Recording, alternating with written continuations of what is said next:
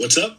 It's me, Jonathan Hood, at 12:47 a.m. Central Time on a Sunday morning as we get ready for Double or Nothing from Las Vegas, and there is breaking news regarding MJF and AEW. If you have not found out, this story came across late Saturday into Sunday morning that MJF no-showed his Saturday AEW Fan Fest autograph and photo sessions for reasons that are unknown. According to the Wrestling Observer, several attendees noted his absence on social media, which we have independently confirmed as legitimate and not a work. AEW was unable to contact him. PW Insider, my buddy Mike Johnson from PW Insider, noted that AEW did their best to make good to the fans, including offering exchanges for other talents for that Fan Fest in Las Vegas. It's a big deal because it is Double or Nothing, and it is a stacked card, and part of that card was supposed to be MJF against Wardlow. If you've been watching AEW Dynamite or Rampage, you know that's one of the biggest matches that's on this show, and MJF somehow, some way just decided to just ghost the fans that paid money to see him at a Fan Fest in Las Vegas.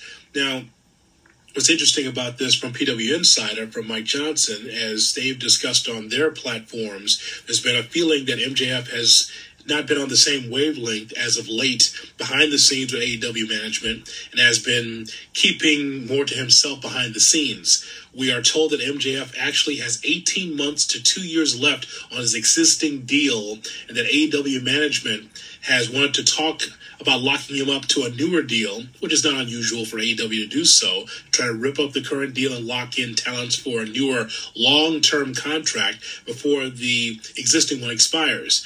MJF has not been receptive to sit down with Tony Khan and AEW to try to get a new contract. So this reminds me of Jeff Jarrett in China from years ago. Jeff Jarrett didn't want to do the job with China, and there was still money left over in the contract for Jeff Jarrett. He was able to get all the money that was owed for him, all of the merch and all the money that he needed before he did that job to China and left the WWE. He was paid over $200,000, got all his money right before he went to the ring against China and dropped that Intercontinental Championship matchup to China. Ultimately, Jeff Jarrett held up the company right before that match took place on the same day of the pay-per-view. And here's MJF against Wardlow. You know that this is one of the most anticipated matches because they put a lot of time into it. But when I read and hear from Dave Meltzer and Brian Alvarez, and when I hear from Sean Ross Sapp, who's all over it for Fightful, and Mike Johnson from PW Insider, and just making a couple of calls myself here this morning, many are saying that this is not a work. And some are saying, well, there could be a possibility. So it's murky, right? So I'm not telling you that it is or is not, but I will tell you that if you're a fan and you pay good money to see MJF in a meet and greet at Double or Nothing, he doesn't show, that's not good business. And if it's a work and those fans stood in line and they did not get what they were looking for because MJF just didn't no-show, that's bad.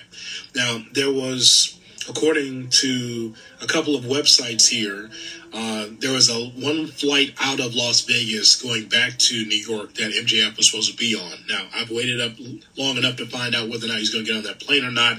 As I record this, he has not gotten on that plane, but apparently he had purchased tickets to leave Las Vegas and completely leave Double or Nothing in AEW high and dry and go back to New York.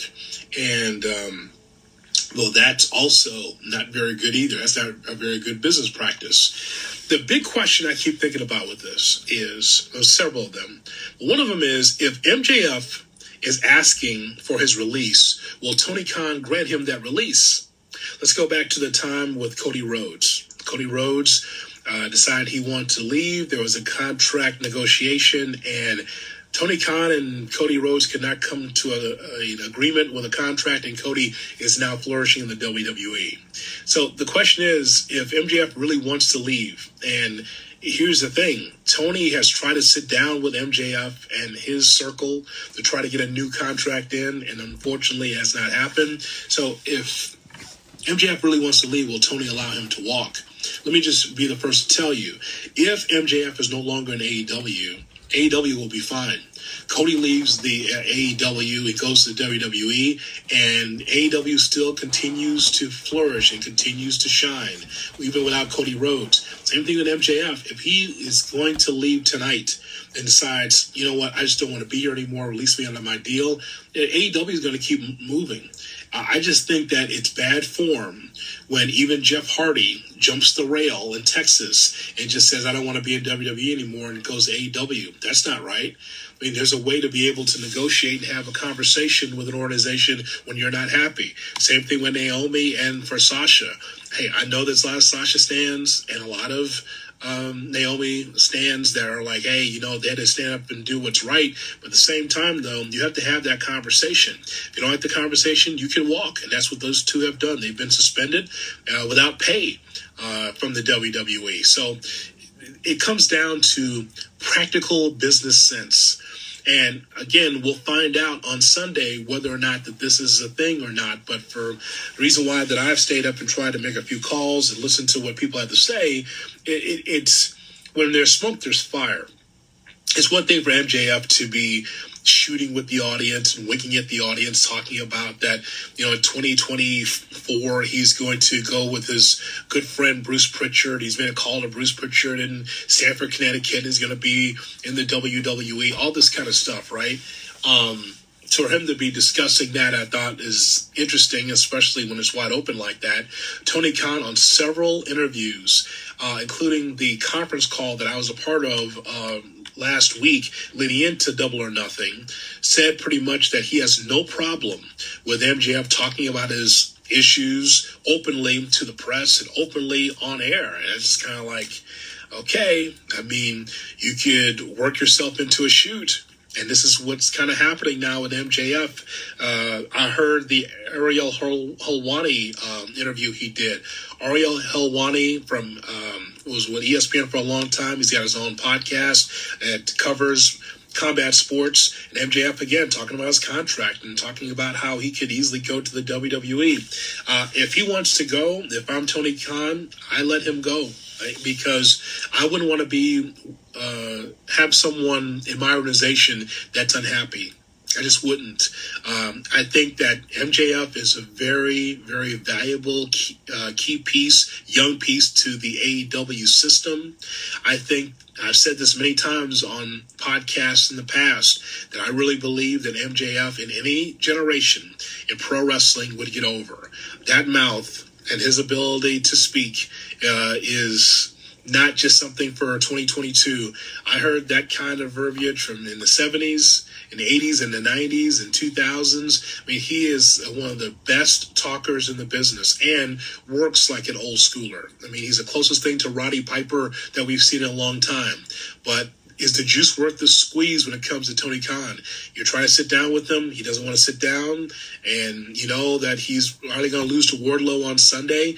My thought was, well, he can't be mad that he's going to lose to Wardlow, and because he's lost matches before. He's won a lot of matches as well. I feel bad for Wardlow if MJF does not show up Sunday at Double or Nothing, because this was supposed to be the blow-off of this great feud, this great rivalry that these two have had. And that's really too bad for Wardlow.